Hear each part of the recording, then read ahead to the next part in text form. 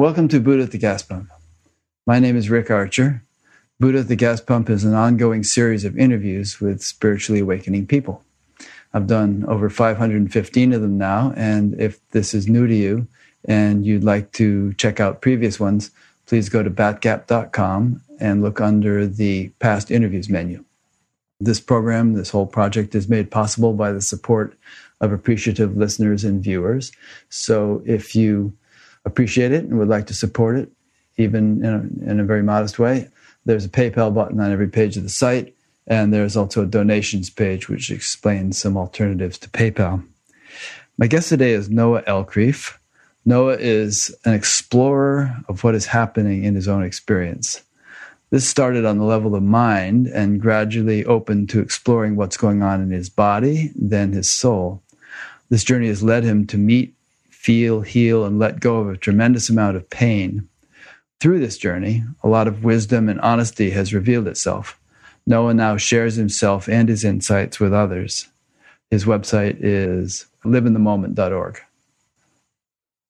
Noah, you've been making videos for years, right? I mean, when did you first start putting up YouTube videos? I made videos from 2012 to 2014 and then stopped for 5 years and started up again a couple months ago. Okay. And we're going to get into why you stopped and started. And your videos were very popular. You had, 119,000 subscribers or something, which is... Right now I have over 200,000 subscribers. Wow. So like 4 times as many as I have. What am I doing wrong? Maybe I should give advice on your emotions and stuff. And probably gazillion views. How many views have you had altogether? I have no idea. Yeah. I don't know. Is that like your something profession, like making 15 million views? That's pretty good. Like that. Is that how you support yourself through this, or? Well, I was doing one-on-one counseling for many years. So we're going to get into what prompted you to start making these videos and why you stopped for a number of years and so on. But let's not get ahead of ourselves.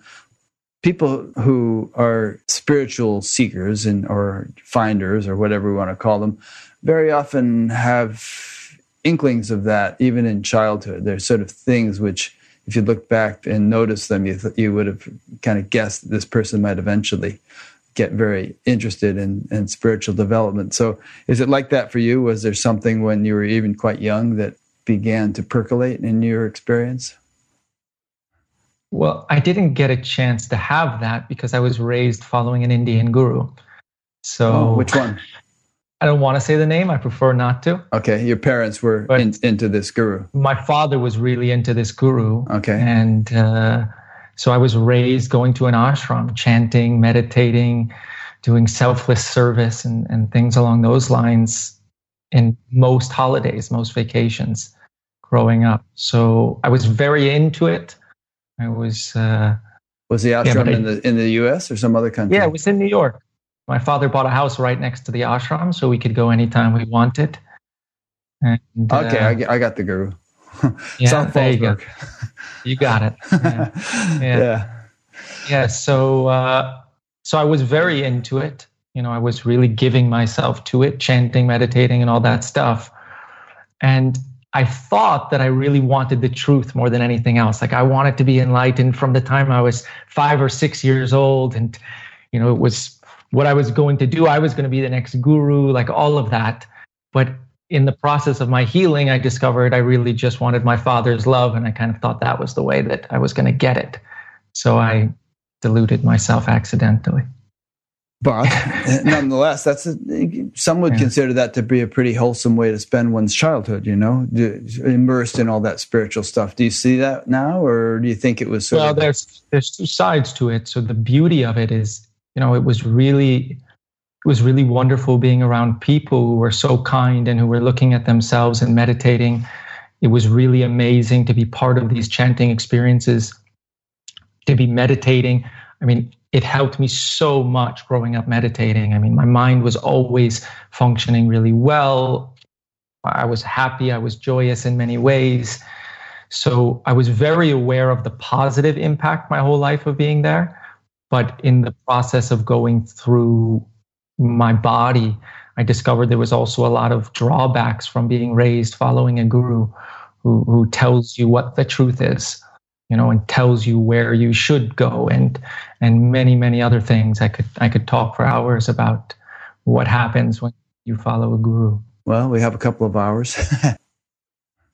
So are you implying that following gurus in general not a good idea, or just maybe certain situations or for certain people, or what? I'd rather be very explicit about it. So following anyone is very, very useful at some stage along the way. You have no access to your own soul, and you don't have access to the wisdom that's already inside of you. So you need to look outside. And that's really beautiful when somebody in front of you resonates with you. And when they say something, it hits you and gives you some movement in a direction that you feel is good for you. But at some point along the way, you realize that when you're looking outside for the truth, you are simultaneously energetically putting yourself as smaller and not trusting yourself. When you trust someone else above you, it ultimately gets in the way of you finding yourself. But that doesn't mean don't follow a guru. That doesn't mean don't follow anyone. It just means at some point you may discover that it's not going to get you where you want to go. That guru's famous catchphrase was, God dwells within you as you. These are often very, very tricky. The words are often very correct and very beautiful, but the energy is something very, very different.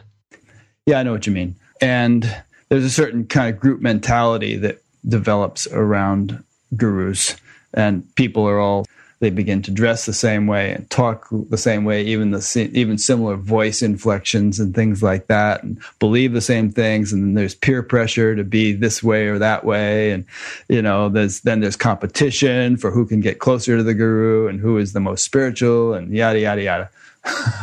Yes, all that and more. Right. Yeah. Right. So I'm very familiar with that from that guru and from going to many others over the course of my life. Mm-hmm. Yeah. When you look back at all that, though, do you feel like, wish I'd had a different childhood? Or do you feel like, all right, well, yeah, I derived a certain amount of benefit from that, for which I'm grateful, and then I moved on and explored other things. So it had its value. Well, the way I look at things is how do I say this? So I chose this. Right. So in my past lives, I had many experiences where I took advantage, where, I went back and forth between victim and perpetrator in different ways. And I needed to follow a guru from the time I was born in this life. I literally asked for it in order to bring up some things that I wanted to heal so I could live more from myself. Yeah. Nothing in the relative is perfect, right? I mean, when I think of my upbringing, alcoholic father and mother with mental problems, and, just really kind of confused kid, I wouldn't have minded growing up with a guru. I think it would have been better for me than what I had to go through. Of course, we all go through what we have to go through, but I wouldn't knock it. Of course, some gurus are actually abusive in certain ways, and sexually, and in other ways, even to young children. So, we have to be careful to sort of not paint with too broad a brush, to realize that there are differences and distinctions in any category or classification of people.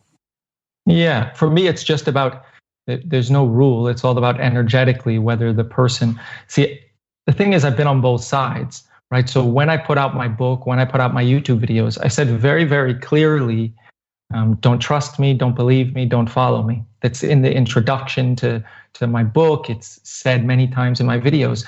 But underneath it, energetically, I'm saying, I know better than you. Follow me, listen to me, trust me, right? And this is a big journey that I've had to go on, from discovering my unconscious, my shadow power games, my shadow ego, my shadow arrogance. And so when I speak from that place and somebody's listening, I'm unconsciously putting them down. I'm reinforcing their smallness, their non-trust in themselves, their idea that they are worse than me. And so you can't say, don't listen to me, don't listen to anyone, don't follow anyone. It's just, if you resonate with me while I'm coming from that place, there's a reason. We're always a perfect match. And if you don't resonate with me, then we're also perfectly non-matched. Right. So I don't have anything against teachers, I have something against following, which is an energy of putting somebody else's truth above your own. Yeah, no, I like that. I mean, obviously, teachers are valuable. We go through school, we learn mathematics and all the other things we learn from teachers. And if we went in with the attitude like, I'm not going to listen to anything this teacher says, he's full of crap, I'm just going to do my own thing, then we're probably not going to learn very much from him. But if the teacher were heavy-handed and authoritarian and, shut up and just accept what I say and don't ask questions or some such thing, then that wouldn't be a healthy dynamic. Yeah, or even if they're nice, right? So I grew up in a institution or schooling where the teachers were nice, but I just was told they know the answers, right? So unconsciously, I didn't trust myself that, even 2 + 2 = 4 or whatever the case may be, or the earth is round or all these things. That's not my truth. I didn't discover it for myself. So even if what they're saying is true, if I didn't discover it for myself, it's just a belief, which means it's putting me in my head and taking me out of what my own discovery and genuine honesty is. Yeah. There's a great quote from the Buddha. If I had a couple minutes to interrupt, I could look it up, but I think I can remember it. But basically he said, don't believe anything anybody says just because they say it, even if I'm the one who said it. Investigate it with your own understanding, your own judgment, your own insight. Basically don't take anything on authority, which is not to say don't listen to me, like I don't have anything useful to say, but just weigh everything I say in light of your own judgment, your own insight, your own discrimination. Or your own resonance. Yeah. Right? Like if something hits you, beautiful, that's your truth. You've discovered it. It hit something in you. And if it doesn't hit, what's the point? Yeah. I think it's a good way to be. And maybe at a certain level of immaturity, we're more inclined to just sort of accept everything that someone says, hook, line, and sinker. But, we kind of grow. And after a while, we begin to use our discernment and our discrimination more. Yeah. I did it over and over and over and over again. Then I thought I learned and I was doing it in a more subtle way. Then I thought I learned and I was doing it in a more subtle way. So it's a big journey to be able to trust yourself more than anything else. And actually, subtler and subtler is the way that learning often takes place, especially spiritual learning. We kind of like peel the onion layer by layer by layer. Yeah. Every time I think something is gone, it's not. Yeah. And what some people do is they throw the baby out with the bathwater. They say, all teachers are crap. We don't need any gurus. Or, they make these absolutist judgments. And I think that's an easy cop-out. I think it's more nuanced than that. And you have to learn how to ride a bicycle. You have to learn how to balance and not go too far this way or too far that way. Yeah. And for me, it's sort of like everything that exists because we asked for it. There's a reason for it. So even if I were to tell someone, don't follow that specific person, it doesn't mean I would never tell someone that, because let's say I have an experience with someone and I clearly see where they're coming from is from their wounds, and they're using other people to try to make themselves feel safer. And then somebody asks me, should I go to them? I'm not going to tell them not to go, right? I'm not going to tell them at all. If it resonates with you, go. I might tell them what I see if I feel they're really asking for it. But I won't even offer that unless I feel they're pulling it out of me. And I will not tell them not to go, because if that's what resonates, that's what they need. Yeah. I mean, I'm in that position myself because I do all these interviews and very often people watch them and they get interested in this or that person. They start going to their courses and stuff. And I've had to take some interviews down because I start hearing some rather unfortunate or unpleasant news of what's going on in these places. My feeling is it's like a recommendation or a referral. And I get it. I don't want to refer people to someone who they might not realize it's going to hurt them in some way if they go there. Yeah, it's completely different in that position. I understand. Yeah. I would also deeply consider taking something down if I felt what you feel. Yeah, there's a responsibility. So, a lot of us as kids, we reach a certain age and we start rebelling against everything. It's kind of a natural teenager thing. So did you reach a certain point at which, you began looking around there in the ashram and think, to heck with this. Well, I didn't have it with the ashram exactly. Like I was so all in on the ashram my whole life, but in school, when I turned 10, I started getting suspended and detentions and drinking and smoking and just being a wild animal, basically. I was really having a good time at the expense of everyone trying to tell me what to do. And I'm really glad I did that. It was really, really good for me. I loved it. I loved rebelling. It was quite fun. Yeah. So I went through that, but ultimately I discovered when I was 16 that it was harming me, the weed and the alcohol. Through meditation, it hit me in a meditation experience what it was doing to me. And so when I turned 18, I said, I'm never going to drink and smoke again, because I couldn't stop. When all your friends are doing it, it was like, There's no chance. So when I turned 18, all that kind of went behind me. Yeah, that was the age at which I had the same realization. I stopped doing all that stuff, and I actually dropped all my friends. And, I thought because they weren't going to stop. And so I thought, okay, I'm not going to hang around them anymore. I'm going to meditate and see what happens. I'll get new friends. And I did, took a few months, but just spent a few months alone walking the dog in the morning, and eventually new friends accumulated. Yeah. Similar. Yeah, same thing. So did you... Well, help me out here in terms of the timeline and what you feel is significant. It's the whole ashram thing, and just keep telling the story, and I'll have questions and inputs. Okay, I can tell you a story. So when I was 12, 13, that's when I had my first awakening experience, where I could see all of a sudden that my thoughts aren't true, that everything coming up wasn't me, wasn't real, wasn't true, and having that stereotypical laughing, oh my God, it's so obvious what's happening. Was that drug induced or just happened to you? No, I was at a chant, when I was 12 or 13. Yeah. And then they started happening a bunch.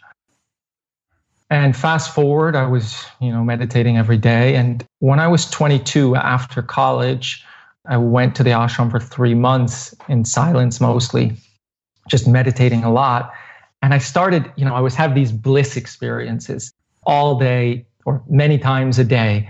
And I was thought that it was just about having this all the time, right? Bliss all the time, like this joy and seeing clearly and whatever all the time. And I gave everything I had to it. I gave everything I had. I wasn't listening to music. I wasn't watching TV. I was just chanting, meditating, all the time. No friends. This is what I want. Pedal to the metal. Yeah. And I kept cutting things out. And at this point in my life, I was really disciplined. My whole life, I was disciplined. It was anything I say I'm going to do, I'm going to do it, particularly about, spiritual practices. And at one point, when I was 22 or 23 at this point, one of the books that I read told me that masturbation, if you let go of your semen, you're letting go of the Kundalini energy that makes you awaken. So I was like, okay, I'm not going to masturbate ever again. And so I gave my all to it, and I really tried everything I could. And after a few weeks, I just had a breakdown. I couldn't do it. I just couldn't stop masturbating. And so in this breakdown, it was my first breakdown of my life. I never even cried other than happy cries before that. And in this breakdown, I broke open, something in me hit that I didn't fail. At first I felt I failed when I broke, that I couldn't do it. But then I realized I was trying to control mind with mind. And this is what I was taught my whole life. And so in that moment, it hit me, I'm not interested in this guru, that she actually doesn't offer what I'm looking for. And so that's so you were with the guru's successor at that point. Yeah, I was with that same guru my whole life. Right. Yeah. And should we stop teasing people and just name these gurus, because anybody can figure it out, right? You can name. All right. But I don't. So the original guy was Muktananda, and then Guru Mai was his successor. So that's who we're referring to here. So I realized in that moment it's not for me. So I was really, really lucky that I loved masturbating at that time. Because if I didn't, I don't know, I would have been stuck maybe forever, or something else would have come up. But that broke the curse over me, or the spell. And then I was like, okay, what do I do now? I had been following her my whole life. This is like deep, deep brainwashing and indoctrination, right? Like when you're born into it and giving it every day. Or maybe you never met Muktananda, because he died pretty long ago. So he died a couple of years before I was born. Oh, okay. Yeah. There you go. I was in South Fallsburg at a TM place next door to them back when he was still alive and walking down the street and stuff. Anyway, keep going. I interrupted you. Yeah. So for me, that's a very, very significant moment. And after that, I went to another teacher, Gangaji, who you probably know. I've interviewed her. And I would just watch YouTube videos all the time. And she just would tell me, stop, don't do anything. So I stopped like all my spiritual practices, like all trying, all efforting, like I didn't try to figure out anything, because I saw I couldn't do it from that breakdown that I had. And after about 5 months, I went to a week retreat with her. And in one moment, bang, like just the vast majority of my mind disappeared and didn't come back. And then everything changed after that. That's what led to the initial book writing and YouTube videos. Yeah. How did it feel to stop doing all practices after having done them most of your life? It just felt right. It was very easy. It was very, very easy, because when you give 100% towards something and it doesn't work, you have two possible conclusions. I'm screwed up, or what they're telling me to do is screwed up. And somehow I was either lucky enough or arrogant enough to just hit. Like it hit so clearly that doesn't work. And so when she told me stop, I felt so relaxed. Like I didn't even try to understand anything she said.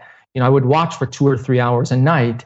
And I didn't listen, actually. I didn't even listen to what she said. It was just, I would be there, and maybe once an hour, I would have this little moment where something hit me.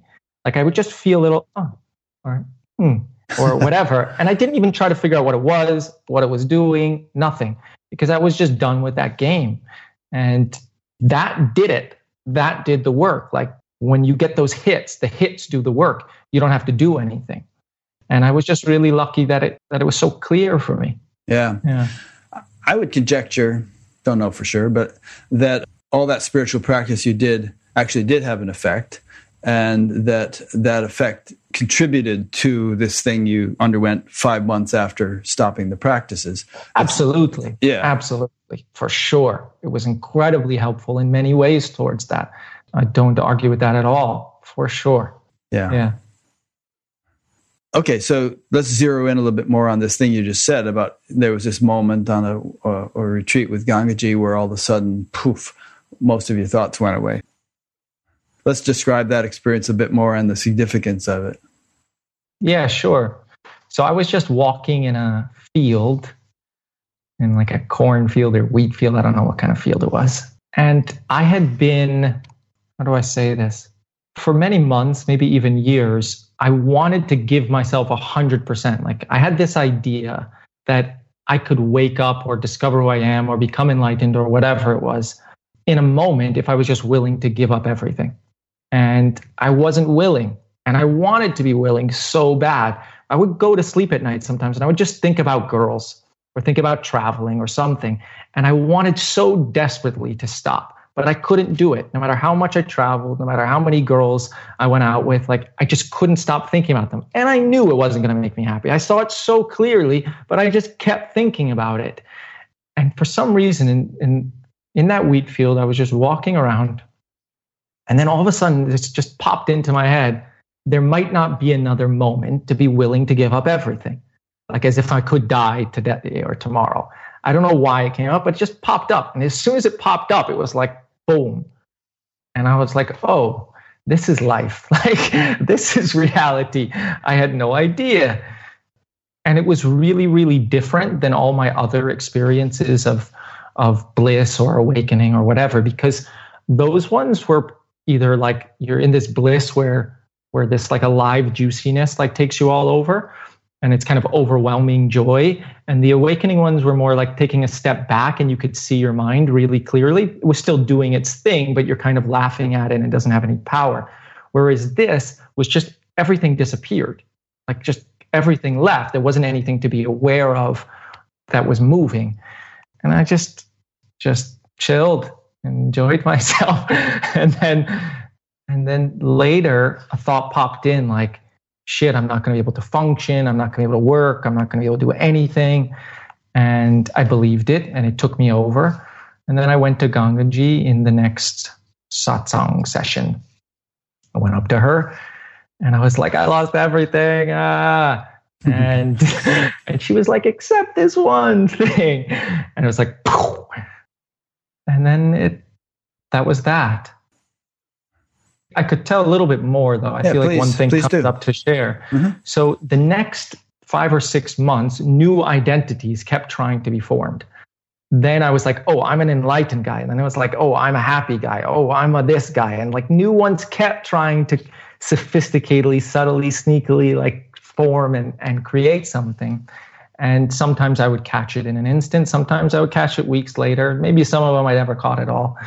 And it was a very, very interesting journey to let go or to watch something already to have watched a big part of me be gone. Like I went into work and, I'm doing Excel and I'm a consultant, and all of a sudden I'm just peaceful, but I'm not getting the same highs that I used to because I just don't care. It turned out I didn't like solving problems. I liked telling myself I'm really so amazing every time I solve a problem.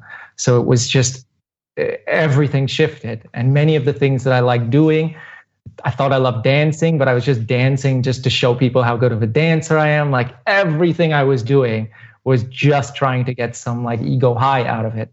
So I would mostly just lie there in silence in all of my free time or connect with the trees or something for many months until some other sort of force started kicking in. Yeah. I think one thing to note is that there are so many different flavors of awakening, and almost every awakening is a shift.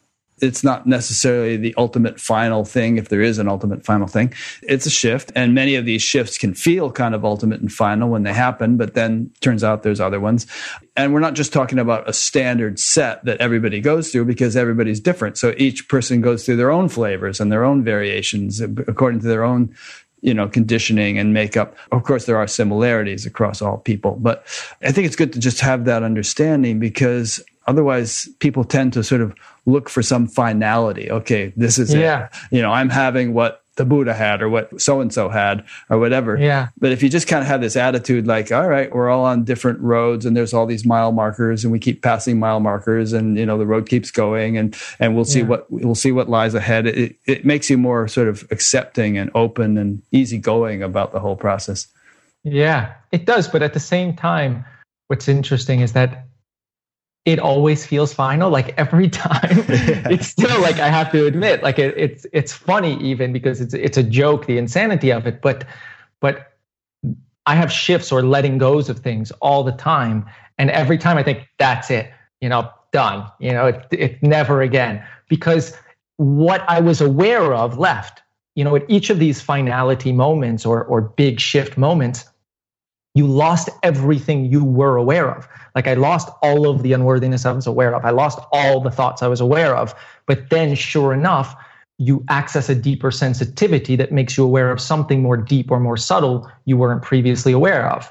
So it feels like everything's gone because you're just getting everything you were aware of is gone in a sense. Right. You're just getting a respite, but there's going to be another one. It's sort of like, if you eat, sometimes I want more time. If you really pig out at Thanksgiving, let's say, and you just eat way more than you should eat, and you feel like, oh God, I'll never want to eat again. This is it. I'm full forever. But of course, obviously later on you get hungry again, Yeah, like that. Or the next day you poop, and you think, that's it. I emptied my system completely. Right. But then there's another one and another one. Yeah. I don't know. It's helpful to discuss this, I think, because it helps if we have a realistic understanding of the way the path works. because otherwise you get hung up looking for these final moments, or assuming that something is a final moment, and then assuming that you're done and you don't need to, nothing else is possible and all that stuff. And I don't know, in my own experience and in all the hundreds of people I've spoken with, I've never seen an example of that being true. Yeah. And done is a dangerous idea, because then you stop listening. For me, particularly in my relationship, but definitely with everybody in my life, they're my mirrors, right? They're showing me what I haven't seen within myself. And if I think that I'm done, or if I'm whatever, it's not going to go well in my life. It's so important to realize you don't know what you don't know, and you can't see what you can't see. And everything happening in my life is helping me to see what I don't see. Now, there's certain people that take exception to this line of talk, and, they say, well, all you have to do is realize that you're already enlightened, and that, this alone is, and what you're seeing, this is it, and stop all this progressive nonsense about stages and degrees of realization and all. It's all just what it is, and just realize that, and you're done. There goes the done word again. I mean, what would you say to such a person? I would say that's okay for you to believe that. Good luck with that. That's the first thing. But if they asked me what is your perspective or whatever, then I would share. Well, first of all, the idea of progressing in certain stages is still attached to an ego or an idea of you, right? That's trying to get better. So there are stages where you are coming closer and closer to living from your natural self, but that doesn't mean you are progressing or you are getting better. So from my perspective, it's one thing to know who you are, right? To see who you are. And it's another thing for every cell in your body to live and breathe it. Yeah. And we might be able to say that see if you agree with this, that we might be able to say that there's a dimension which doesn't change or get better. It is what it is. But then there's the whole range of relative dimensions, which by their very nature continue to change and possibly improve, or maybe not, maybe go the other direction and deteriorate. Like if you play a sport or a musical instrument or something like that, there's no end to how much you can get better, possibly, if you work at it. Yeah. Yeah, I would say it's more like, so you have to understand good and bad exists in this realm, in this level, right? Improvement and getting worse or whatever. But it's about whether you attach that to me or not. Yeah. Right? Or if you put a value judgment on good and bad, right? So if I score 50 points a game, or if I score 2 points a game, is scoring 50 better in terms of more worthy and lovable? It's better in terms of just the rules that we've defined as part of the game of basketball, but it doesn't mean that it's more worthy or lovable. So within the context of emotions, which is what the realm that I normally live and breathe in, is that is your fear more intense or less intense? Do you have fear in more situations or less situations? That's real, that exists, we have to acknowledge that. But whether you have more or less fear doesn't have anything to do with your worth or lovability or anything like that. Yeah. I'll give you an example from my experience. For the past couple of years, I've been playing a sport called pickleball, like 6 or 7 hours a week. And while I'm playing, what is pickleball? It's kind of like tennis, only better. It's played on a smaller court with a paddle that's like a ping pong paddle but larger, and a ball that's like a wiffle ball. Anyway, when I'm playing it, I do my best to play each point as best I can, to win each point and to win each game. I just give it my all. And then as soon as either each point or each game is ended, it's like, all right, that was fun. We all tap our paddles together and go on to the next one. And it's like when I go home that day, I think, that was great fun. I don't even remember how many games I won or lost or anything else. But throughout the whole process, there's a sort of a level of my life that is just fine and is not added to or subtracted from by what's happening in the pickleball game. It's just pickleball game is icing on the cake. It's just an entertainment. It's a healthy thing to do. And, so it's just a little example, I suppose, that might illustrate the point. Yeah. Yeah. You're following your pull in doing the action, and the action itself it's not about the result. It's about the doing itself. Yeah. There's actually a quote from the Gita here. They say, you have control over action alone, never over its fruits. Live not for the fruits of action, nor attach yourself to inaction. Beautiful. Yeah. Alrighty. Speaking of levels and, feeling like you're finished when you go through some transition and all, I've listened to a video of yours where you explain many, many stages that you went through, progressively deeper, more fundamental stages of unfoldment, which I thought was really quite interesting. So maybe we can talk about that for a while. Yeah, that works. I was living for 5 years, let's say. After I lost my thoughts, I was living for 5 years in progressively kind of more non-existent, in a sense. I rarely had emotions, and when they did show up, I could instantly see it was created by a thought in my mind. And as soon as I saw the thought, I could instantly see like 10 different ways that it wasn't actually true or real. Yeah, you make a lot of videos like that about that topic. I listened to a bunch of them. That was my bread and butter before. Yeah. So I would instantly see it's not true. My emotion would dissolve, and I would come back to my normal sort of playful, peaceful, free, relaxed state. And I was also getting involved in non-duality at the time, where I just kind of was more and more disappearing, you could say. And I liked it. I felt more and more connected to everything around me. Were you tuning in with any particular non-duality teachers, or were you just I was with first I was with Adyashanti for a couple of years, and then Rupert Spira. And so Adyashanti was really supportive when I was coming into a new way of being directly after I lost my thoughts. As soon as I lost my thoughts, I didn't have any pull to listen to Gangaji anymore. And Adyashanti showed up, and for a couple of years, he was really supportive in me living life from a different place. And then I found Rupert Spira, and something hit like, whoa, and I just really loved this more and more. I was no longer me seeing the umbrella. It was just their seeing happening, and they came together. Or I wasn't hearing something. It was just the hearing was happening. And there was this beautiful connecting and merging. And I went on that path for a while. And I really liked it. And then, as I mentioned in the video, I was working with a little girl. And in one moment, she told me, I hate myself. And when she said that, something hit my chest quite hard. And when I left her, I noticed I was pushing that sensation down. And when I looked in my head to see what was going on, I couldn't find a thought. And this was the first time I felt a feeling in my body, but I couldn't find the thought creating it. So out of desperation, I just said, okay, do what you got to do. And I just broke open and cried, a beautiful, beautiful, deep cry. And in this cry, I loved it more than maybe anything else I've ever felt. So do you think that you had somehow, either because of a certain stage of your development or because of your focus on non-dual teachings, that you had somehow become disembodied or, maybe indulged in some spiritual bypassing or something? Well, I could say my whole life was one big spiritual bypass, that's for sure, up to that point. But spiritual bypass is one word for it. I would call it more disassociation. Yeah. Right. So my whole life I was told, right, directed, you are not your body. So what happens to a child when they're told from the time they're born, you're not your body? Plus, I had a lot of traumas in my early childhood, physical traumas, where I disassociated. I couldn't handle them. So I left my body, went to my head, and I never felt again.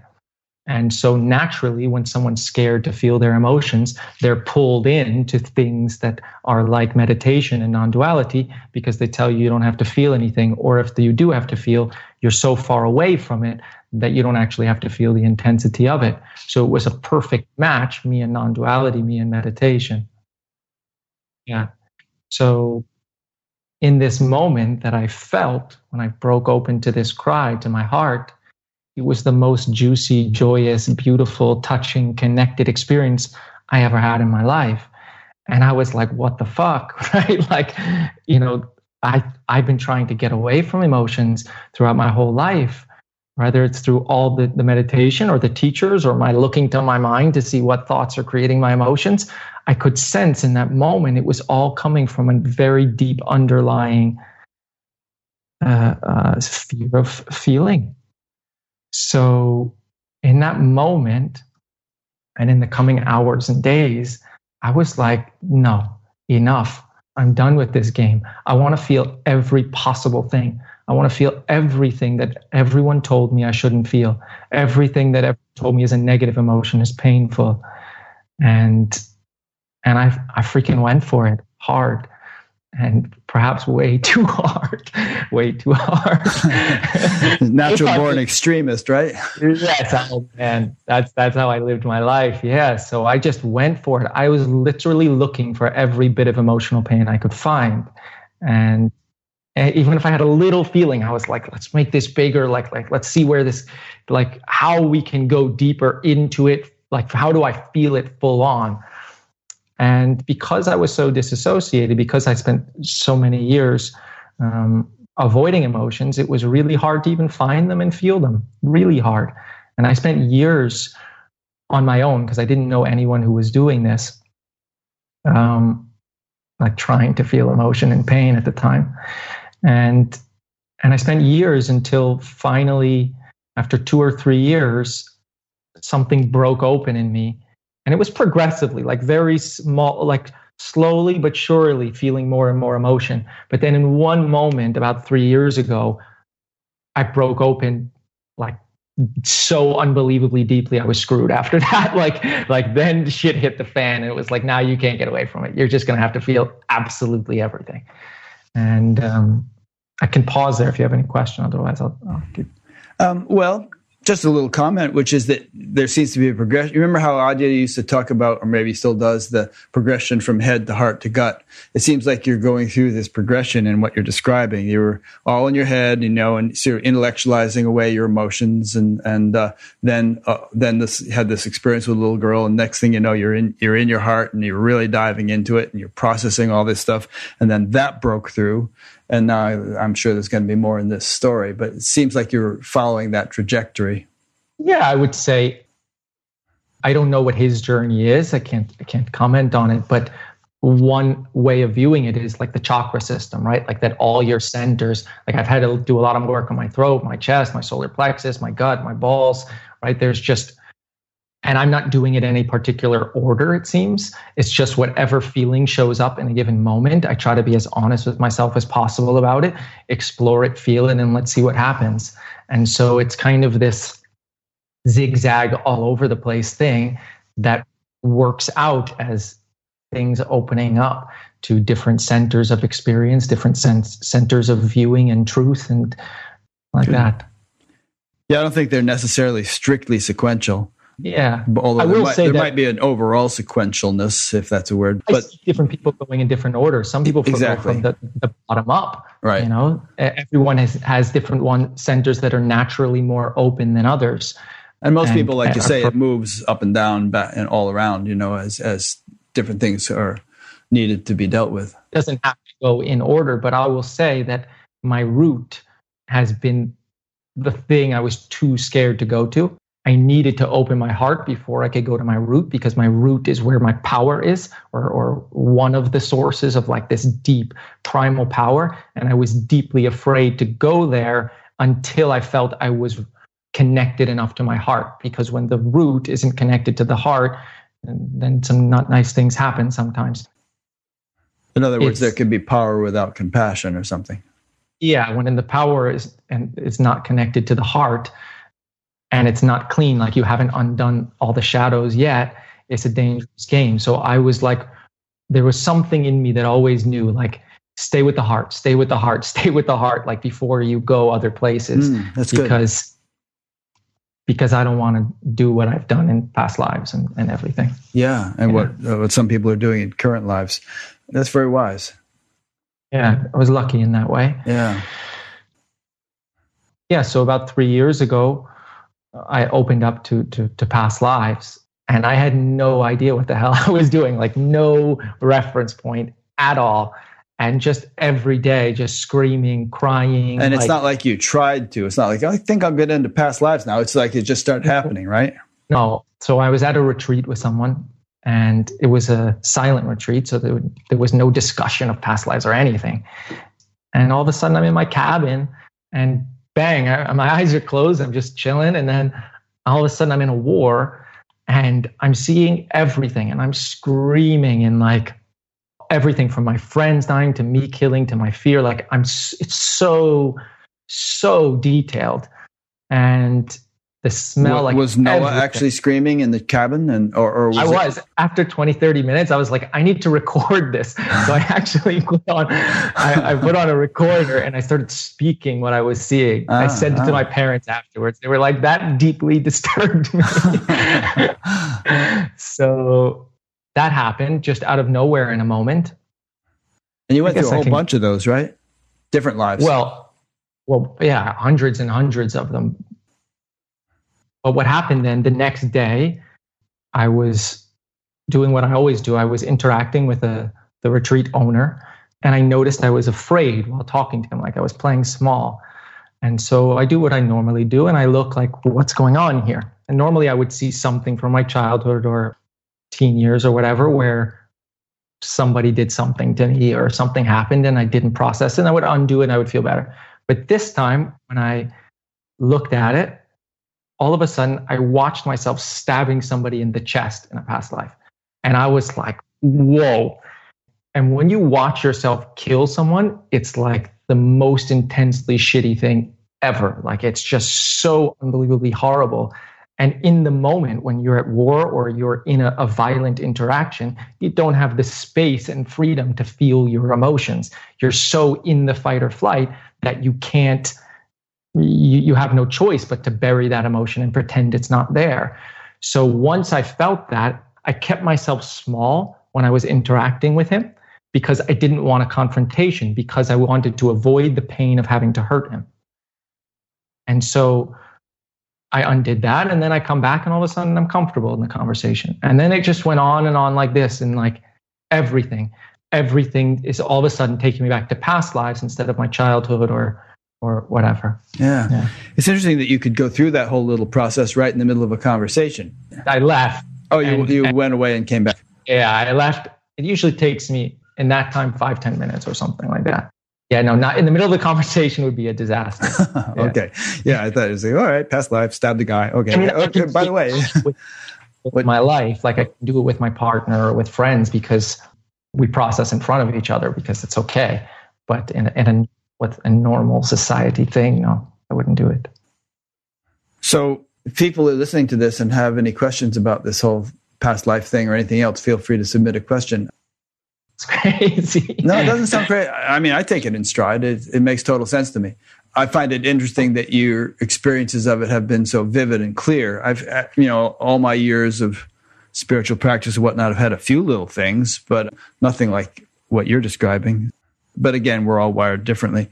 I had a war thing where it was more like a dream where I was running along a beach at night and there were bombers lumbering overhead and I was in a panic running for my life. And then I kind of woke up out of this sleep of this dream I had been having, feeling a huge relief. And I thought, wow, that must have been a past life. But that's about the extent of the kinds of things I've had. Yeah. I mean, it's not necessary for everyone, right? This just happens to be, nothing starts in this life, right? Nothing starts here, but you don't have to find the root. So for example, if I'm feeling fear now, one way to do it, just let out what's here now. Maybe that gets rid of 100% of what that thing is. Maybe I have to go to like when I was 2, when my mom yelled at me, and that does it. And that's the root seemingly in this life. Or maybe I have to go to when I was in the womb, and that was actually her fear and not mine. And I have to give it back to her. Or maybe I have to go to a past life. But even if I go back to a past life hundreds of years ago, maybe it started thousands of years ago. Like, you don't have to go to the first one in order for it to be undone. But different emotions require different solutions, you could say. So what is it that undoes it? Let's say you go back and you had that experience of stabbing a guy. Just the recognition or the re-experiencing of that event? One of the simplest ways, and not the only way, one of the simplest ways is just to feel, right? And that was the initial journey that I was on, was just to feel what couldn't be felt. So the reason why the emotions stay with us and carry as karma is because you couldn't feel it. It was just too intense. The same if you think about a baby, right? Or a child who who gets scared or is yelled at, that's way too intense of an emotion for them to feel. So they disassociate and it stays in their body. But the same thing happens when we're adults, when something is a really intense experience. So the thing is now is when we feel safe enough within our experience here and now, that's when these deeply painful, intense experiences can arise to be felt. And so all I have to do is just to feel really, really intensely shitty, right? Like just to feel intense pain. And sometimes it's massively sharp, and sometimes it's just massively big or massively heavy, or like you have to scream or whatever. It takes various forms. But one of the ways, the simplest thing to look at in one sense, is to just feel what you were too scared or incapable to feel. When you're feeling these things, is there usually an event associated with it, like, past life type event, or sometimes is it just a feeling without any rationale for it? Yeah, I think it took me a long time to let go of trying to find what created it. I got sort of like hooked on, attached to, addicted to finding what created it. So I thought that was the way to bring it up. I also wanted to understand it. I thought I needed to. I was very, very attached to it. And the last year or so, I don't have to do that very often. When a feeling comes, I can just invite the fullness of the experience and feel it without seeing anything of what created it or why it happened in the first place. Sometimes I still do. Maybe 30% of the time, it's just I see it or I hear a sound like, stop doing this to me, or why, or whatever. And it's just a voice, and I don't need to look at it or anything. I don't care. I just have to feel what I have to feel. Were all of these past life experiences negative, or did you also experience some beautiful past life memories from, spiritual settings or whatever? Yeah, well, the vast majority of them are horrible. It's just maybe alternating. Because those are the ones that create the deep impressions, maybe. Exactly. Like I'm finding them through pain. So when I'm feeling pain now or uncomfortable now, I'm like, whoop, where did it come from? So the only ones that are nice is when something triggers it, like a sound. So the other day I was at a festival and someone was playing the drum, and all of a sudden I'm in a drum circle in a past life, and it's just such a deeply beautiful, like sacred, amazing experience.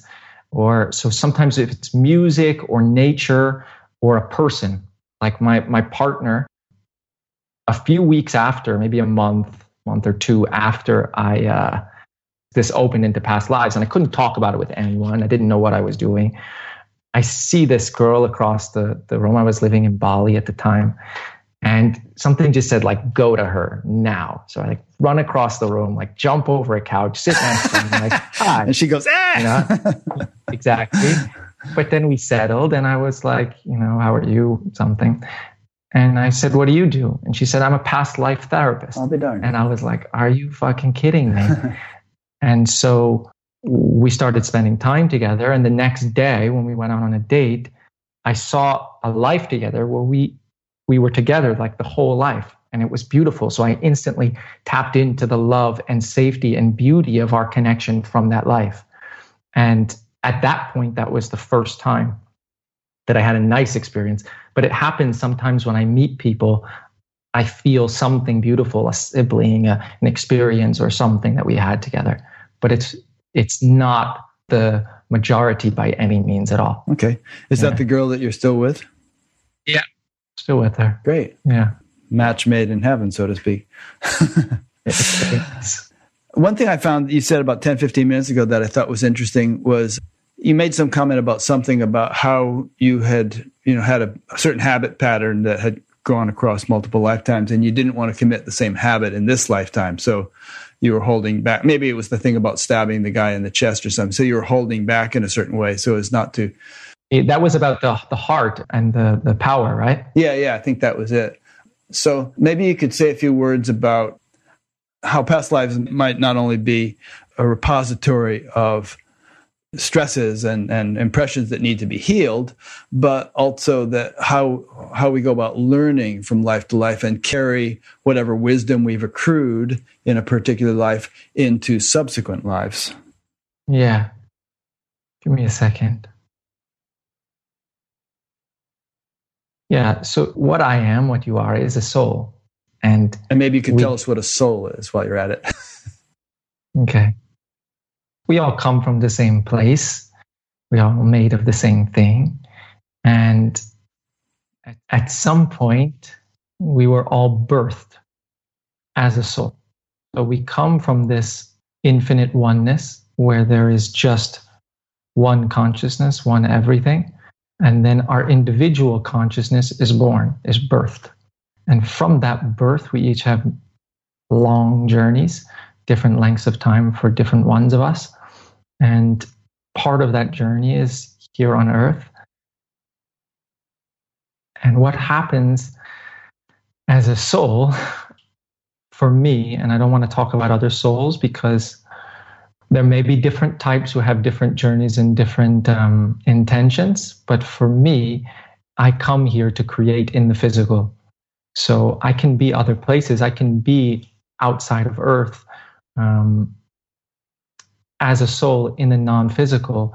But ultimately, I came down here to experience what's possible in the denseness of energy that creates the physical. So that's the emotion, that's the beauty, that's the connecting with outside physical, creating something physical. Like there's the five senses. I came here for this.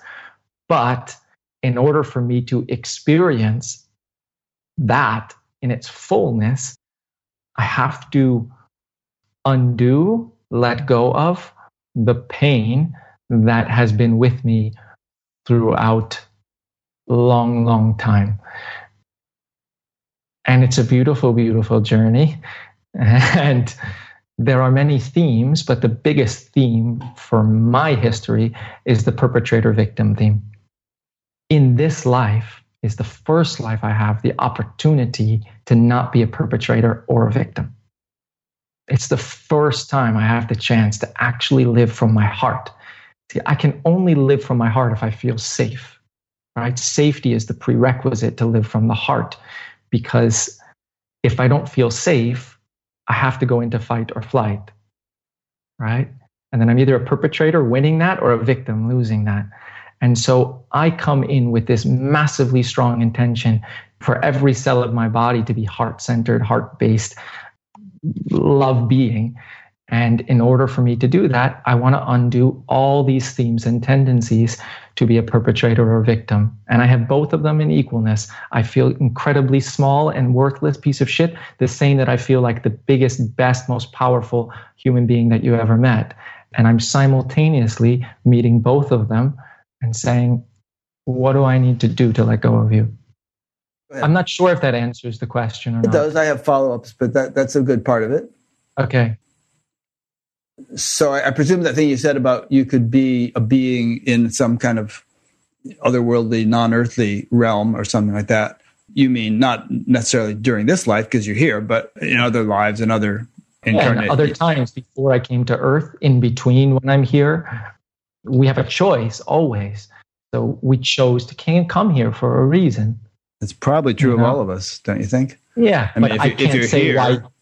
I can say that for sure from my experience, I literally watched myself choose and saw how I chose and everything. So you remember I know that, yeah. And so I can say that my soul did that. I don't want to speak for yours. And I don't know. I know why I came here. I don't know why you did. I can only speak from my own experience. Yeah, no, that's good. Do you remember actually conversing with some council of advisors or some such thing prior to coming to this life? Yeah. Can you tell us a little bit about that just for fun? Yeah. I had this experience maybe 6 months, 8 months ago, something like that, where it's just all of a sudden I'm watching this screen. And it's kind of like if you know, like an iPad or an iPhone, how sometimes if you zoom out, you can see like multiple screens. And I could see like millions of screens all at once somehow. And I'm seeing all the potential parents that I could have. And somehow when I'm looking at them all at once in no time at all, I know what their themes are. I know what their wounds are, what their beauty is. I know everything without someone telling it to me. Like I just see it and know it all at the same time. And then I chose my parents from this. And it's so beautiful to see yourself choose it, because it's like any idea you have, why did that happen to me? Or they shouldn't have done that. It's just like, I chose it. And I have that all the time with isolated experiences, right? Where once I see it clearly, I can literally connect to when my soul asked for that experience. But to see it holistically of when I chose these parents and everything that I kind of mostly knew they would do, it's deeply relaxing and empowering, because I'm not a victim. I chose it. You may not want to answer this because you want to speak from your own experience, but do you feel like people who are born to drug addict parents, or people who, like in Bermuda or the Bahamas, who just got hit by that hurricane and all their homes were destroyed, do you feel like everybody chooses everything, or what? Well, I can say that all the worst things I've ever gone through, I chose, right? That I've done, like I said before about perpetrator victim, this is one of the big themes of being a human being. How many people have I killed? How many people have I raped? How many people have I robbed in these past lives? And equally, I've had all the opposite happen to me. And it's horrible, right? It's so painful. It's so shitty. And to feel like a victim of it adds another layer of shittiness on top of it. And so in other words, a victim meaning, oh, poor me, why did this happen to me? The universe is meaningless and cruel, or if God exists, God's like not a very nice guy, that kind of thing. Right. So in this life, I don't have the intensely pain. I have some, but I don't want to go into it. But let's say just the generally not nice things, like someone hits your car, or someone yells at you, or fires you, or whatever. Every time something happens, or I get hurt, or something physical happens, every single time something happens to me, that my automatic reaction is this is shitty or bad, or why did it happen to me? My instant response to that is, why did this happen? Why? And then I luckily, like over time, as my sensitivity grew, I can literally see why.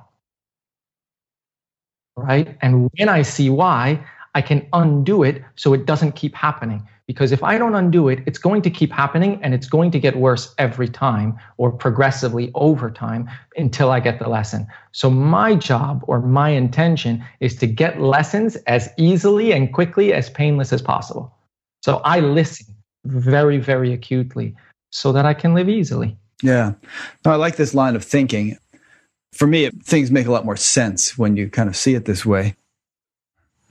It can be used in a rather heartless way. I mean, people can say, oh, you have cancer? Well, you must deserve it, But you see, like that, so I would love to speak about that for a moment, because it's something so important, is any time we only identify with one level of experience, we're screwed.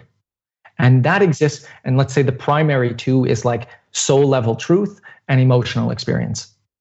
So let's say somebody is fired or broken up with. I won't use a more intense example in this moment, right? I can see exactly why it happened to them. I can see the wound they have.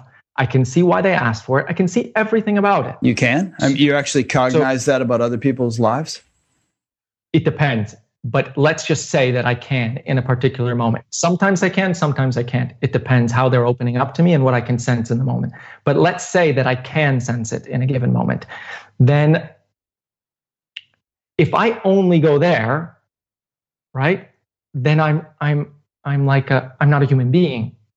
I'm completely absent from my heart.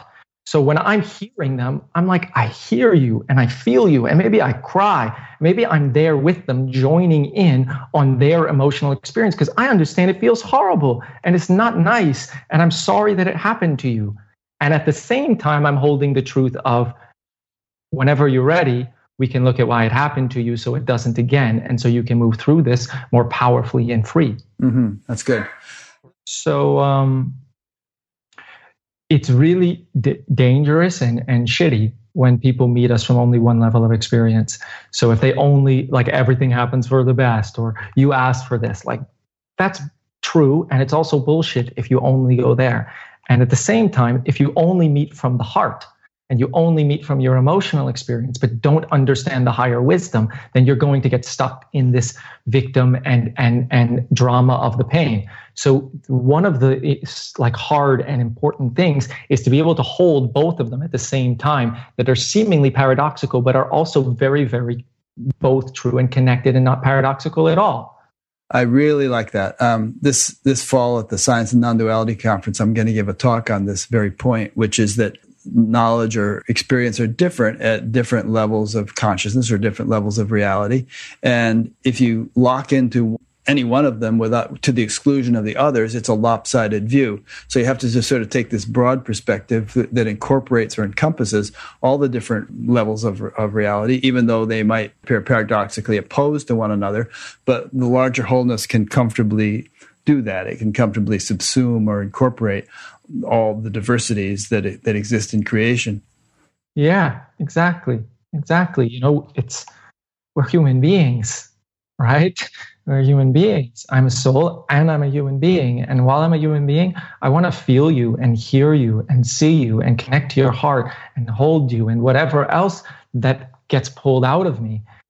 And at the same time, I know why it's happening, and that's beautiful. So this is happening for you, because if I only go there, I don't view you as a victim, right? I'm not going to view you as a victim. I will feel your pain with you and have compassion and connect with you in it, but you are never, ever a victim. Yeah.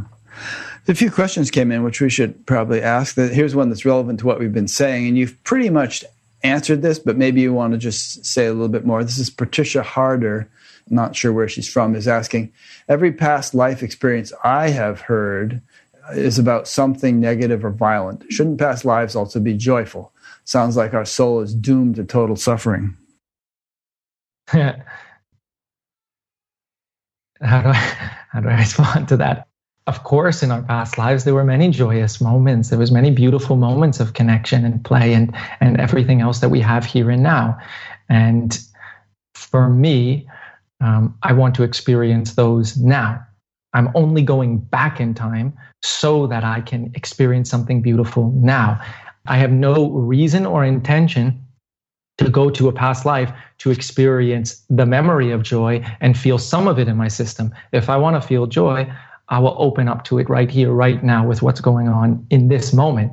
If it spontaneously something here and now triggers that, okay, beautiful, and I don't care. And here and now, if something triggers pain and I happen to see that it comes from a past life, okay, I will look at it also, I don't care.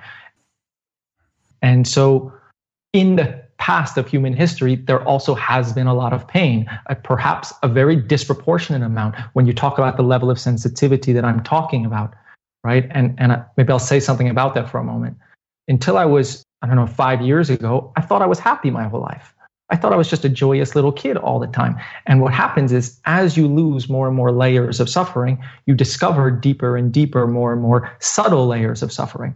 And so in what seems like the most amazing life in the world, the kid who smiles all the time, gets the girls, has friends, is smart, all that, it seems like he's a happy person. But underneath, there's a tremendous amount of fear, pain, and unworthiness. So when I go to past lives, I'm not just seeing the surface of like two people playing together. I'm feeling what's going on in that moment to a degree that I wasn't aware of at the time. Right? And that means maybe on the surface it looked nice, but underneath it, I felt deeply, deeply afraid of my father or the people around me, and I wasn't safe. But the future, from my perspective, from my experience, the here and now and moving forward is more and more beautiful because there's more and more consciousness being brought to pain. Well, this is a good segue into the next question that came in from Siguna Mueller from Austria. She asks, you mentioned emotions. Any recommendations for those experiencing physical pain? For years, I have been following the pathway of negation. I am not the body. But it turned out difficult to ignore physical sensations themselves. Lately, it has been dawning on me that what I have been wanting is oblivion and unreality. So I have become interested in actually knowing the physical pain. I have been trying to lovingly connect to it and get to know it, what it wants, where and how it is experienced, etc. I have been weeping, curious, and everything else, but medical conditions seem to be getting worse. Any suggestions? Yeah, I understand that experience very, very well. And that's one of the traps of non-duality, is when you say you're not your body or just be aware of it, the physical body requires often a lot more than that for it to heal. And sometimes when we just are aware of it and watching it, we're distancing from it, which is treating it unkindly. And so when something arises, like you said, a pain, the first step is you want to have compassion towards it. And sometimes it's really, really difficult to have honest compassion towards what happens in our physical body, because when we were young, throughout our whole life, we didn't get much gentle compassion to our bodies or gentle touch. So the first step is definitely that curiosity and compassion, and to drop into that deeper and deeper.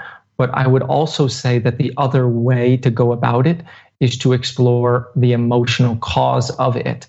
And one way you can do that is by asking the pain, like, what do you want to tell me? What do you want to say? Is there anything I can do for you? When did you start? So you can go there. You can also go to a body worker. Maybe there's an energetic block and they can help. Or you can look at books that talk about what emotions cause what physical symptoms in your body. I know one called Metaphysical Anatomy that sometimes I refer to when I can't intuitively detect what's causing what. But it's really frustrating sometimes working with the body when you can't figure out what's causing this pain. And that happens to me too. Sometimes when there's physical pain, I can just go bang, bang, bang, undo. And I'm like, yeah. And sometimes it takes years and I still can't find the source of it. And I'm really sorry if you can't. I know that's really painful. Yeah, I've known Siguna for a number of years through email correspondence, and she's really had some difficult physical conditions. And I really hope she can find a solution to those. Painful. Yeah. Here's a question that came in from Andrew McMillan in the UK. Does Noah see himself having done spiritual work or meditation in his past lives? And if so, does he think that a certain amount of spiritual work in past lives is necessary, or I might add, advantageous to awaken in this lifetime? Yes, I've seen many lives in spirituality. That's the first answer. As nuns, as monk, as imam, as like a follower of gurus, as witch, many different types. And all of them have what I am in this life and what I'm aware of and what I see in this life, all is based on the foundations.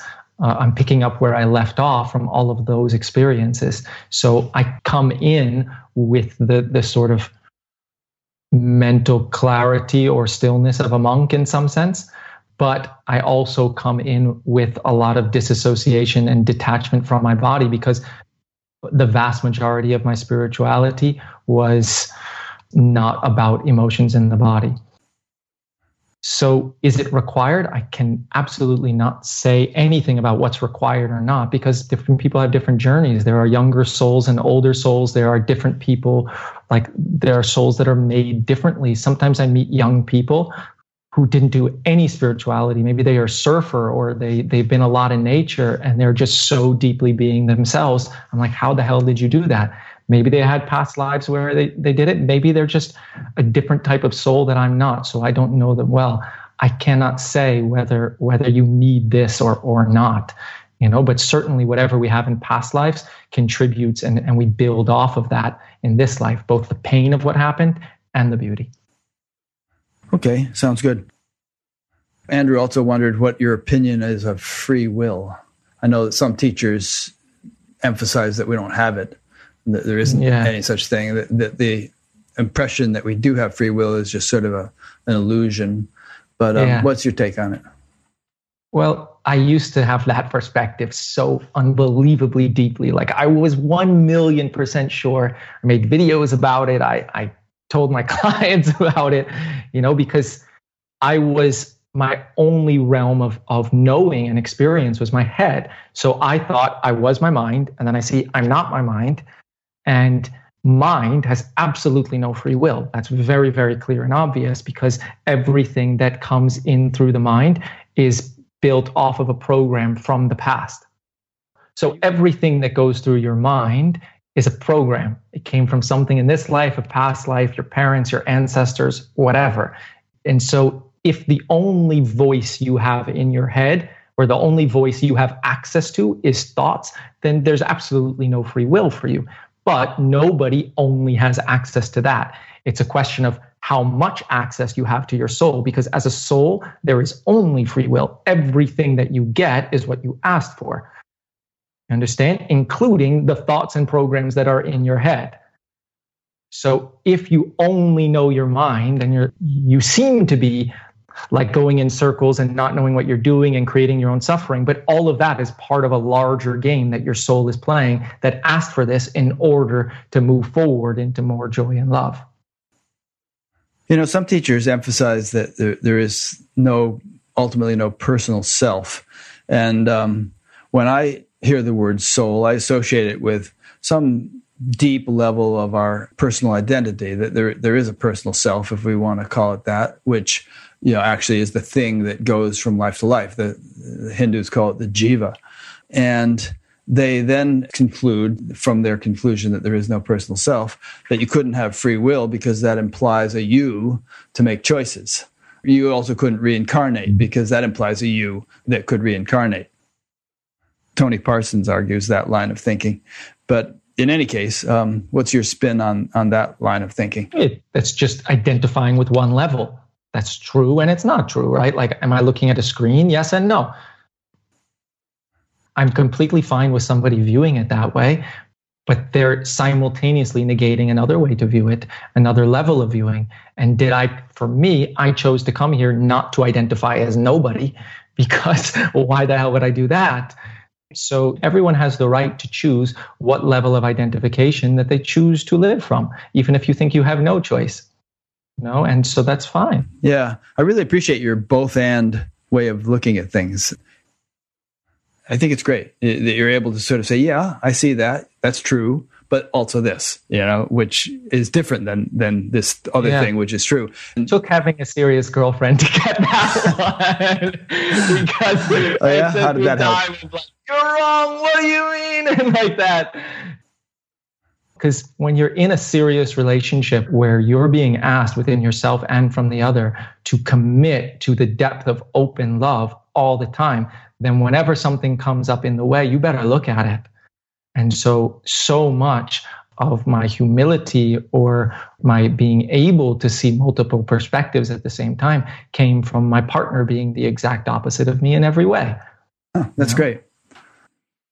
Good. Okay. What are some things that you would like to talk about that we haven't touched upon yet that are important to you? I think something that's important to me is that there is no path and there is no destination. That it's all about meeting this moment now and feeling what resonates, right? So it's like, I'm not trying to get somewhere and I have no idea how to get where don't know where I'm going, right? and I'm just as lost in a sense as everybody else, in that I only know what comes up now, right? So if I'm here now, maybe I feel the pull to eat this or go there or do that. Or maybe if some pain arises, I feel the pull to explore it and meet it. And so I don't have like everyone should do this or do that. My invitation always is just to try to meet this moment as honestly and as genuinely as possible.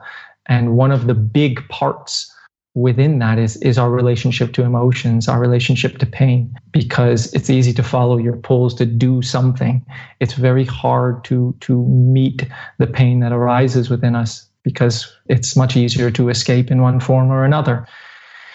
And I understand that. I still escape sometimes, and we all need that. That's why the tool of escape was given to us.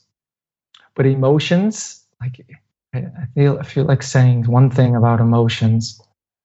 Emotions are so programmed into us as unlovable, bad, too intense, can't handle it, not accepted in society. And they're beautiful. And they're lovable, and they're not signs of unworthiness. They're not signs we're not enlightened. They're not signs of anything. They're just a part of experience. And I just love to invite people to, one, go there, experience them. And two, don't just dive in unless that's what you feel. Sometimes there's no need to feel them at all, because they're not yours and you don't have to. You can give them back to your ancestors, your parents, to society, and you don't need to feel it. So it's this beautiful balance between like, okay, I don't want to run away from them. I don't want to view them as like any signs of weakness or stupidity.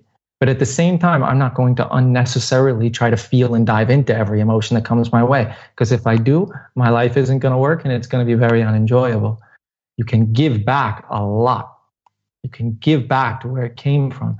So when an emotion comes, we have to use our own discernment and our own intuition about what's the wisest way to deal with this right now. And am I being honest if I'm going this way? Or am I just trying to not feel? That's interesting. So here too, there's a balance thing. We've talked about balance before, between, just totally indulging in the emotion and trying to feel every little thing, or, completely disassociating yourself from emotion and trying to hang out in some transcendent state that emotion can't touch. But you're saying that there's sort of a balance thing, and maybe some need to be felt more deeply. Some could perhaps be, as you say, tossed back to the ancestors. And there's no sort of pat formula for how every single one should be dealt with. You kind of have to discern or discriminate each time.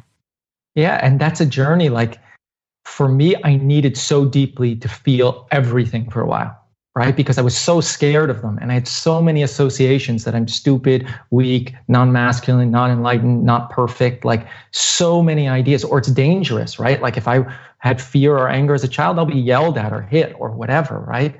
So there's so many deep associations with why we want to avoid and run away from emotions. So in some way, you have to stop fearing emotions in order to know that you're telling the truth when you say, I don't need to go into this one right now.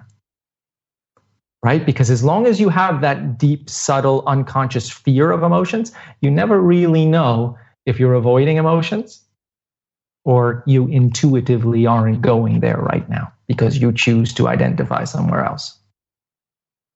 And I went very far and deep into pain where I was just crying all day, every day, like from the morning I woke up to the moment I went to sleep, and sometimes couldn't sleep at night, screaming, crying, shaking, like for a long time. And I thought I was doing the right thing. I was trying to be honest. I was trying to meet what comes. I was trying to like not run away. And it took a lot for me to realize, wait a second, Noah, like you don't need to do this actually. It's interesting that you had the choice to do it. I don't think I could do that if I wanted to. It took a long time to get to the place where I could do that. Oh, okay.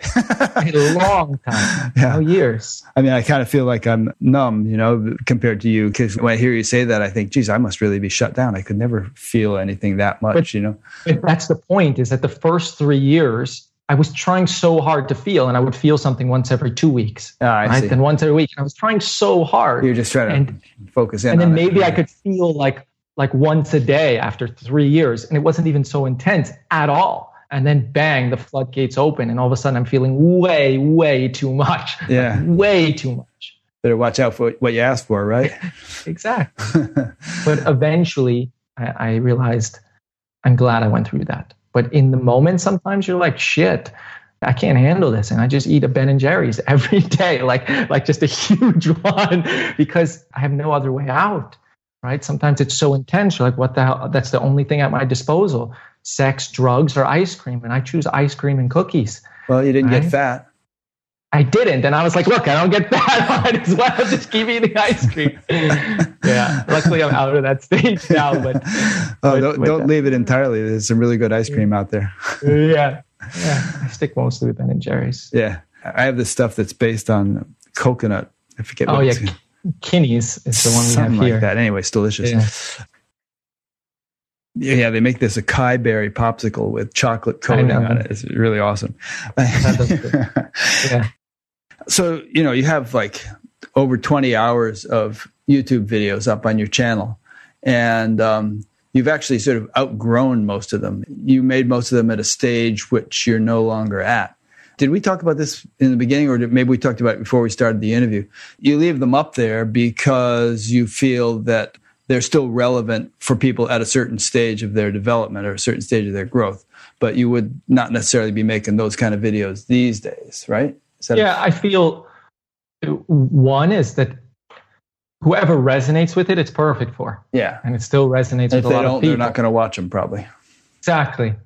even when I met my partner, and a few months later, she found out I made videos, and she looked and she was like, I hate them. Like, they're not like you at all. And I'm like, okay. So like, it was just, if somebody feels it, they feel it. And I really distanced myself for a couple of years from it. Like, how could I make videos like that? And I was so naive. And eventually I saw, wait, those are beautifully true on one level, and they're really helpful.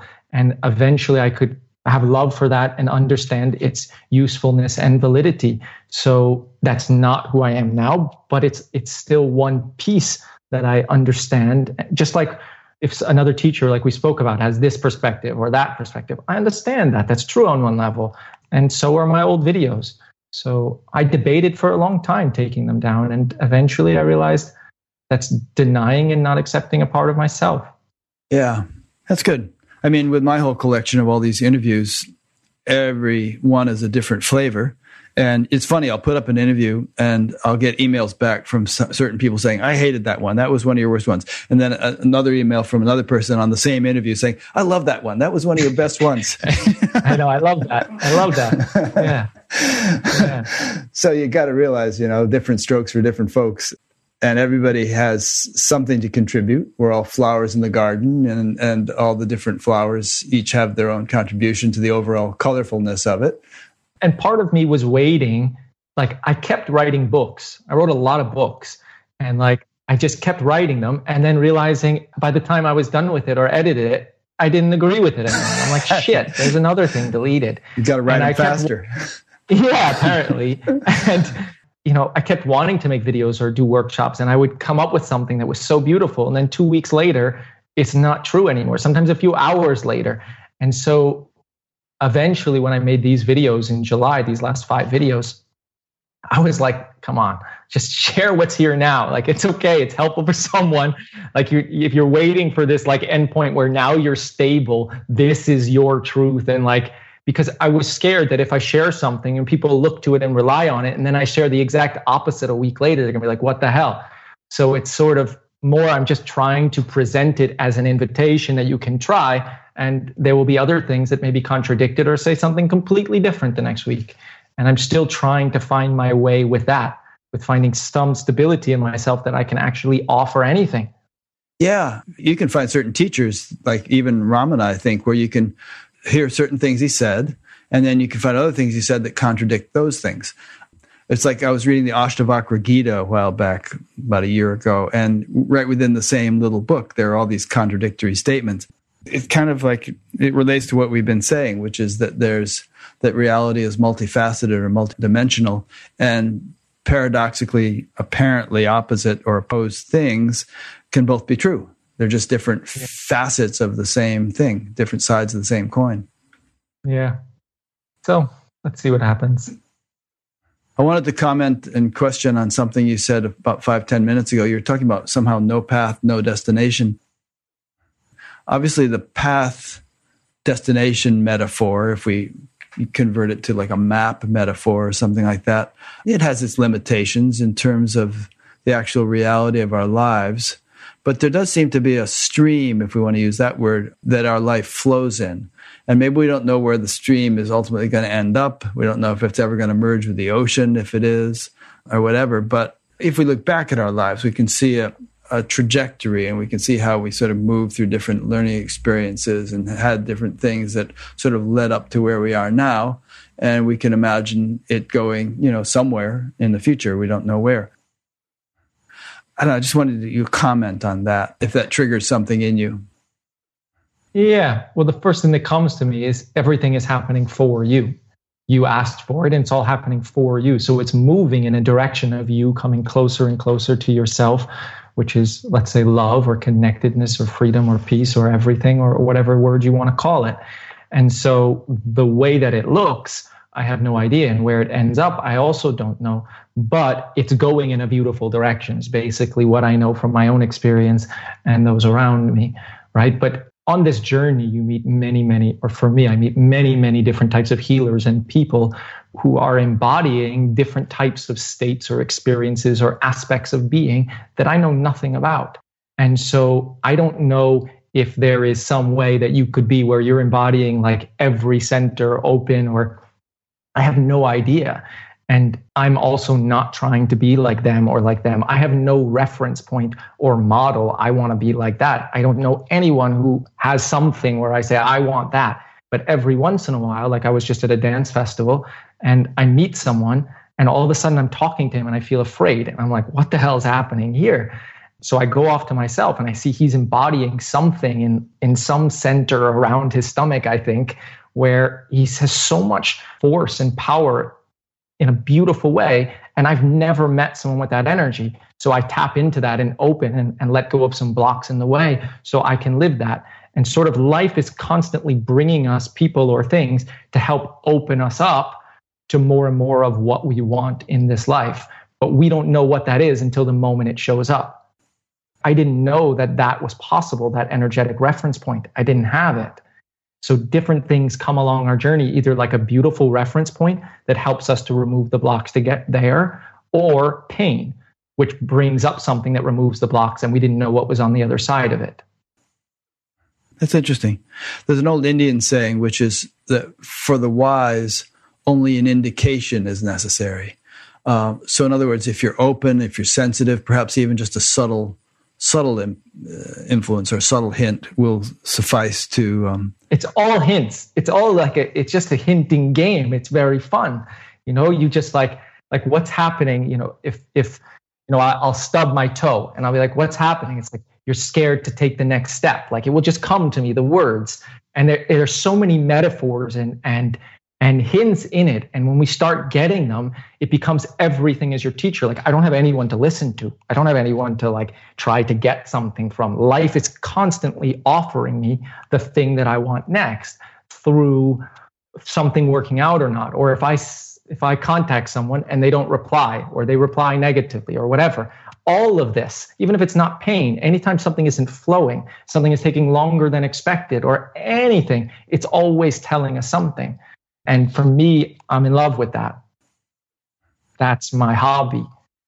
Well, it's cool that you see the universe as meaningful and as pregnant with wisdom. And it's beyond brilliant. Like the brilliance is absolutely incredible when you tap into the brilliance. Like sometimes if I can't get the answer within myself, I'll go into nature, connect with a tree, and then the brilliance will come. And I'm like, there is no way I could have connected that through my physical, like soul, whatever.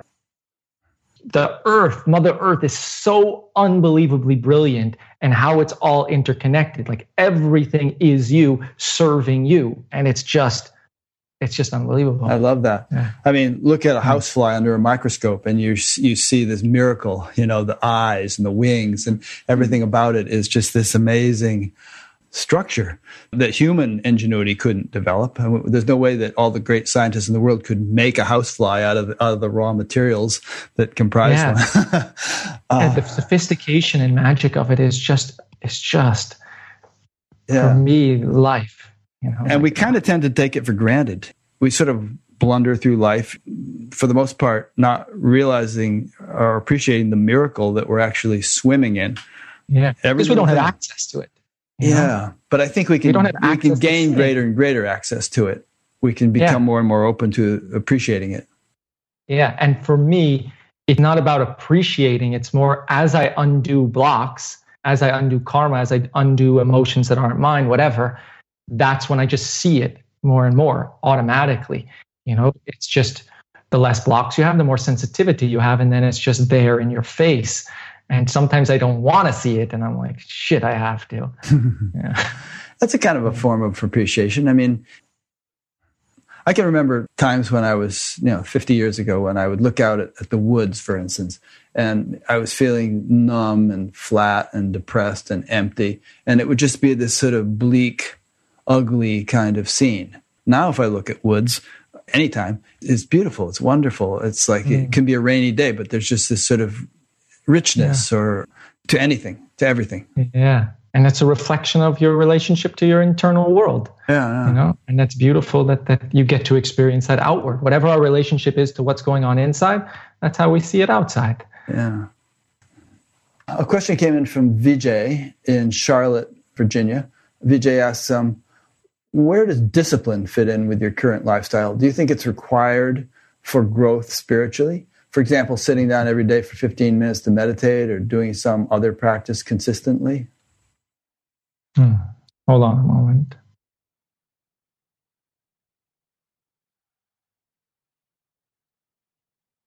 Discipline is an interesting subject. And basically, I don't know the answer, right? Like, everyone has to stay so close to themselves on a subject like discipline, because I've seen what happens when people dishonestly drop discipline, and it doesn't go well.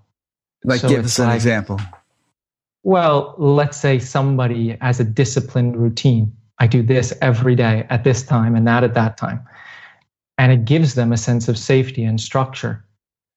And then they hear that discipline isn't needed. Just follow your intuition. If that's not their truth and they drop discipline, it can really go into a downward spiral, because it can take away the structures that gave them the illusion or sense of safety. And so I never recommend now, after understanding how this works for people, I never recommend dropping discipline. But at some point, maybe you feel, that it doesn't serve you anymore. And maybe it always serves. I don't know. I don't even want to say that like you're going to get to some place where you don't need discipline. Maybe the ultimate place does have discipline. I don't know. I don't use discipline in my life. It's not something that I resonate with or relate to, but maybe I need more of it. I'm not sure. So I don't want to even make it seem like I'm further along, that I don't need discipline. I used to have it.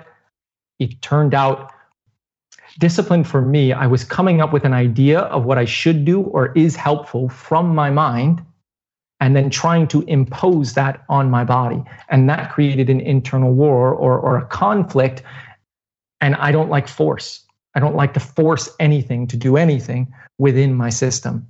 But that being said, if the discipline is coming from your heart or soul, where it's like conviction, because I so much associate discipline with mind, and mind being the dictator, that I don't like it really.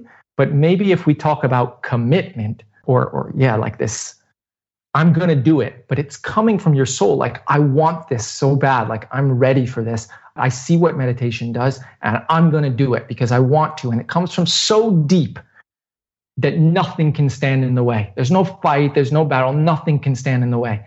And maybe you check in on it every day. Right? Like, is that still my truth? But to hold the truth from today and carry that into tomorrow and the next week, that's not something I resonate with. But at the same time, if you find it helpful and it works for you, do it. You always have to try what works for you. It feels like the question is posed in a way like, what do I recommend? I don't recommend anything. Do what works for you. Yeah, I can't say that's more a good than answer. That, I mean, different things for different people. In my own case, I was not a very disciplined person. When I learned to meditate, it was so beneficial and I enjoyed it so much that I had no problem doing it regularly. So I've been doing it ever since. Somebody gave me a lecture on the value of using dental floss about 48 years ago. And I thought that made sense. So I started using dental floss, and I've done it every day ever since, So habits can be a good thing. They're not necessarily binding or restricting if they're beneficial. Plus, I have OCD, Irene says. So OCD can be your friend. It gives you the sense of safety in some sense. Yeah. Right? It doesn't give you actual safety. Preserves but your teeth, actually. In the case of dental floss. That too, maybe. Some dentist once said, it's not that important. Just use it on the teeth that you want to keep. There you go. I feel also with that, it's like with discipline, you can use it. And also you can use it as a question, which is, why don't I want to do it? Why do I need discipline, right? Like, you play that game every week. Pickleball. Pickleball, you don't need discipline because you just have the natural desire to do it every day or whatever.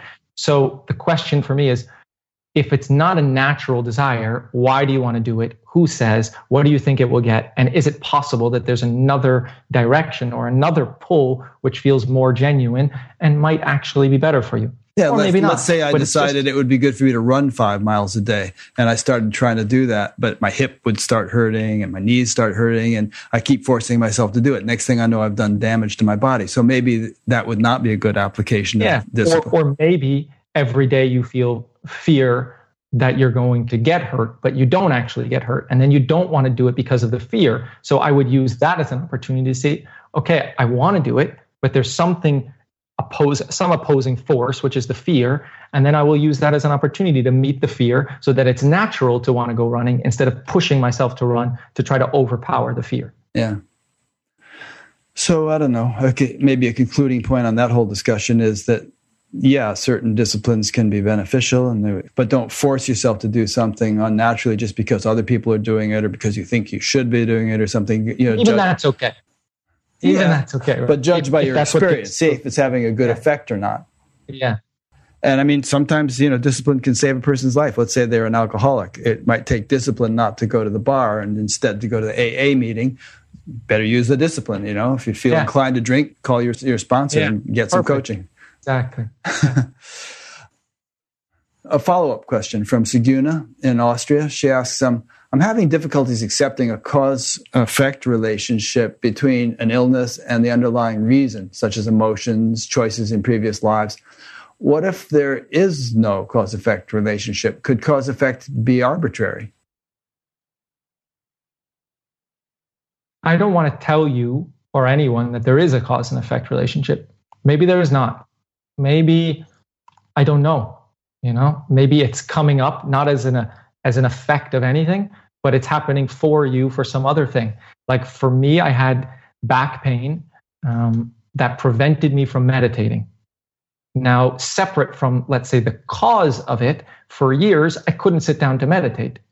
And it turned out that was supporting me. I hated it. I couldn't sit to work. I couldn't go to a movie. I couldn't sit to poop. I couldn't sit to eat. I couldn't sit. But it was also stopping me from meditating, which helped me to stop disassociating, to go deeper into my body and emotions. So if the idea of cause and effect doesn't feel good to you, don't take it. Maybe there's not a cause. Maybe you don't need to look that way. And maybe you could ask a different question. Why is it happening for me? What can I get from this? Take what resonates with you. I don't want to tell you that there's a cause. It's about exploring your own experience. And maybe you want to just, maybe none of that resonates for you either. And that's okay. And I'm really sorry that I don't have a solution that maybe helps at all. Yeah, that's a good answer. You give good answers. I like them. You and I agree on certain things, reincarnation, the soul, and, past lives and all this stuff.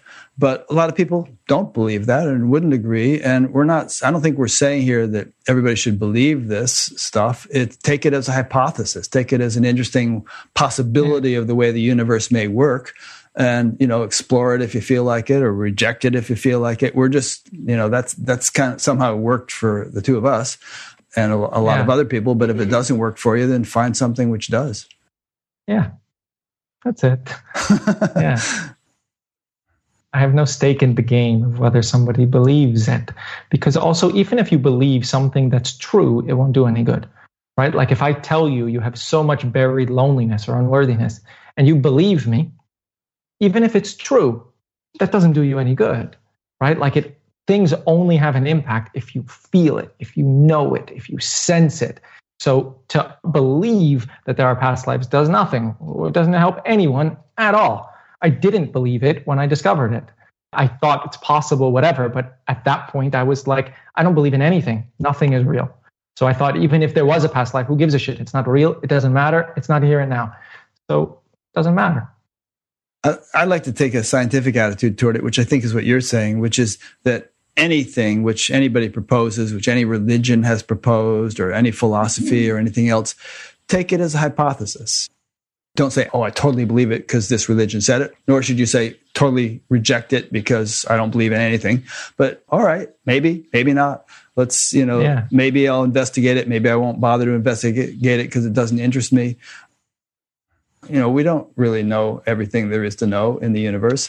So let's keep an open mind, and we can actually perhaps believe some things more than others because they make more sense to us. But still, we don't know for sure if they're true or not. Yeah. And sometimes it feels good to believe in something because it some part says, yeah, that feels good or whatever. And then believe it if you have to. It's interesting beliefs. I hold the same perspective as you, that it's a hypothesis until you trust with your own experience, until you discover with your own experience.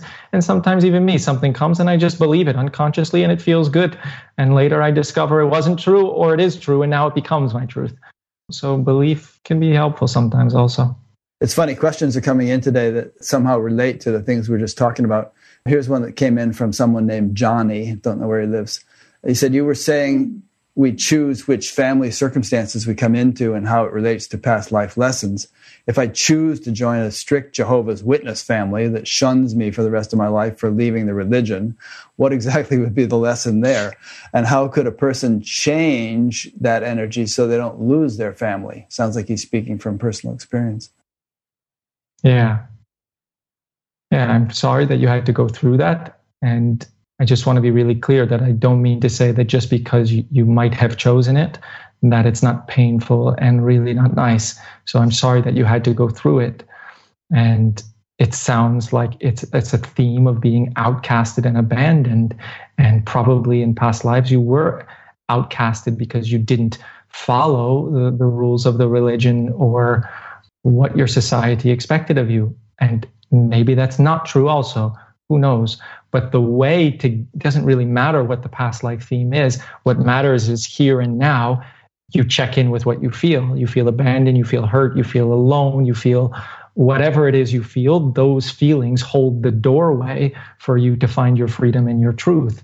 And so rather than focus on the physical, what they did to me and how I can't see my parents or my family, which is really painful, I invite the attention to go closer to yourself and your own pain and see what happens. Because in this life, in this time, maybe you have the safety and luxury to actually feel the pain. Whereas in past life, maybe when you were outcasted, you were immediately burned or gone into the forest, and you had to focus so much on your survival that you didn't have the luxury to feel your emotions. So once you feel that abandonment, that loneliness, that betrayal, that I'm a horrible human being because they told me it, once you start undoing that, feeling them or giving them back, then you might see the situation differently. But I don't want to tell you that you chose it. And I don't want to tell you that it comes from a past life or whatever. I want to invite you to feel your emotions about it and see what truth comes to you from that.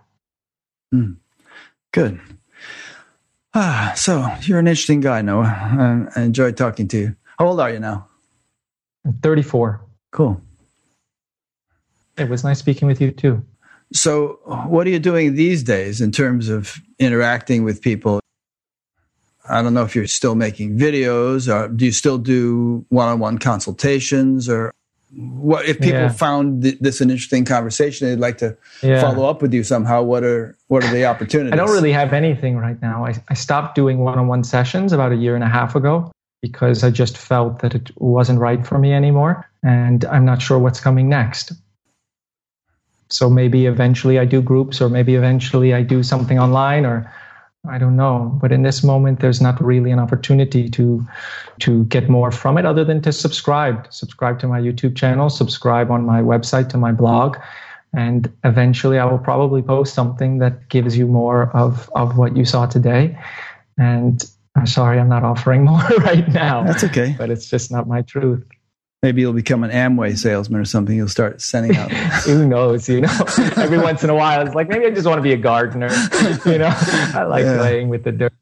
Yeah. But personally, I think, I bet you your one-on-one sessions, if you were to do them, would be very useful for a lot of people, just to be able to just talk with you for an hour and kind of work through stuff, because you seem to be very insightful about things and offer feedback in a way that's both compassionate and honest. Yeah, thanks for sharing that. I did them for, 7 years or something like that. And I don't know, it just hit me 1.5 years ago. There was some patterns that were being created by me spending so much time giving one-on-one sessions. Yeah. Like the pattern of people looking to me for answers, or the pattern of the dynamic being one-sided or being used, or whatever. Many things that I didn't realize were there until I stopped doing it. And then I saw why. Like, it just came to me, stop, and I didn't know why. And then over time, I'm realizing all these things. And maybe once they're undone enough, I can go back into it, or maybe something else comes. But I don't know.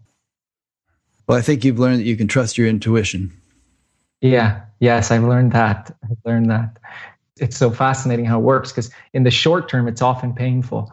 It's often no fun or a mystery or confusing or overwhelming. But after enough times of following your intuition, when it's painful and your logic goes completely against it and it works out well, the trust just builds and builds. Yeah, great. Well, I've really enjoyed speaking with you. It's been fun.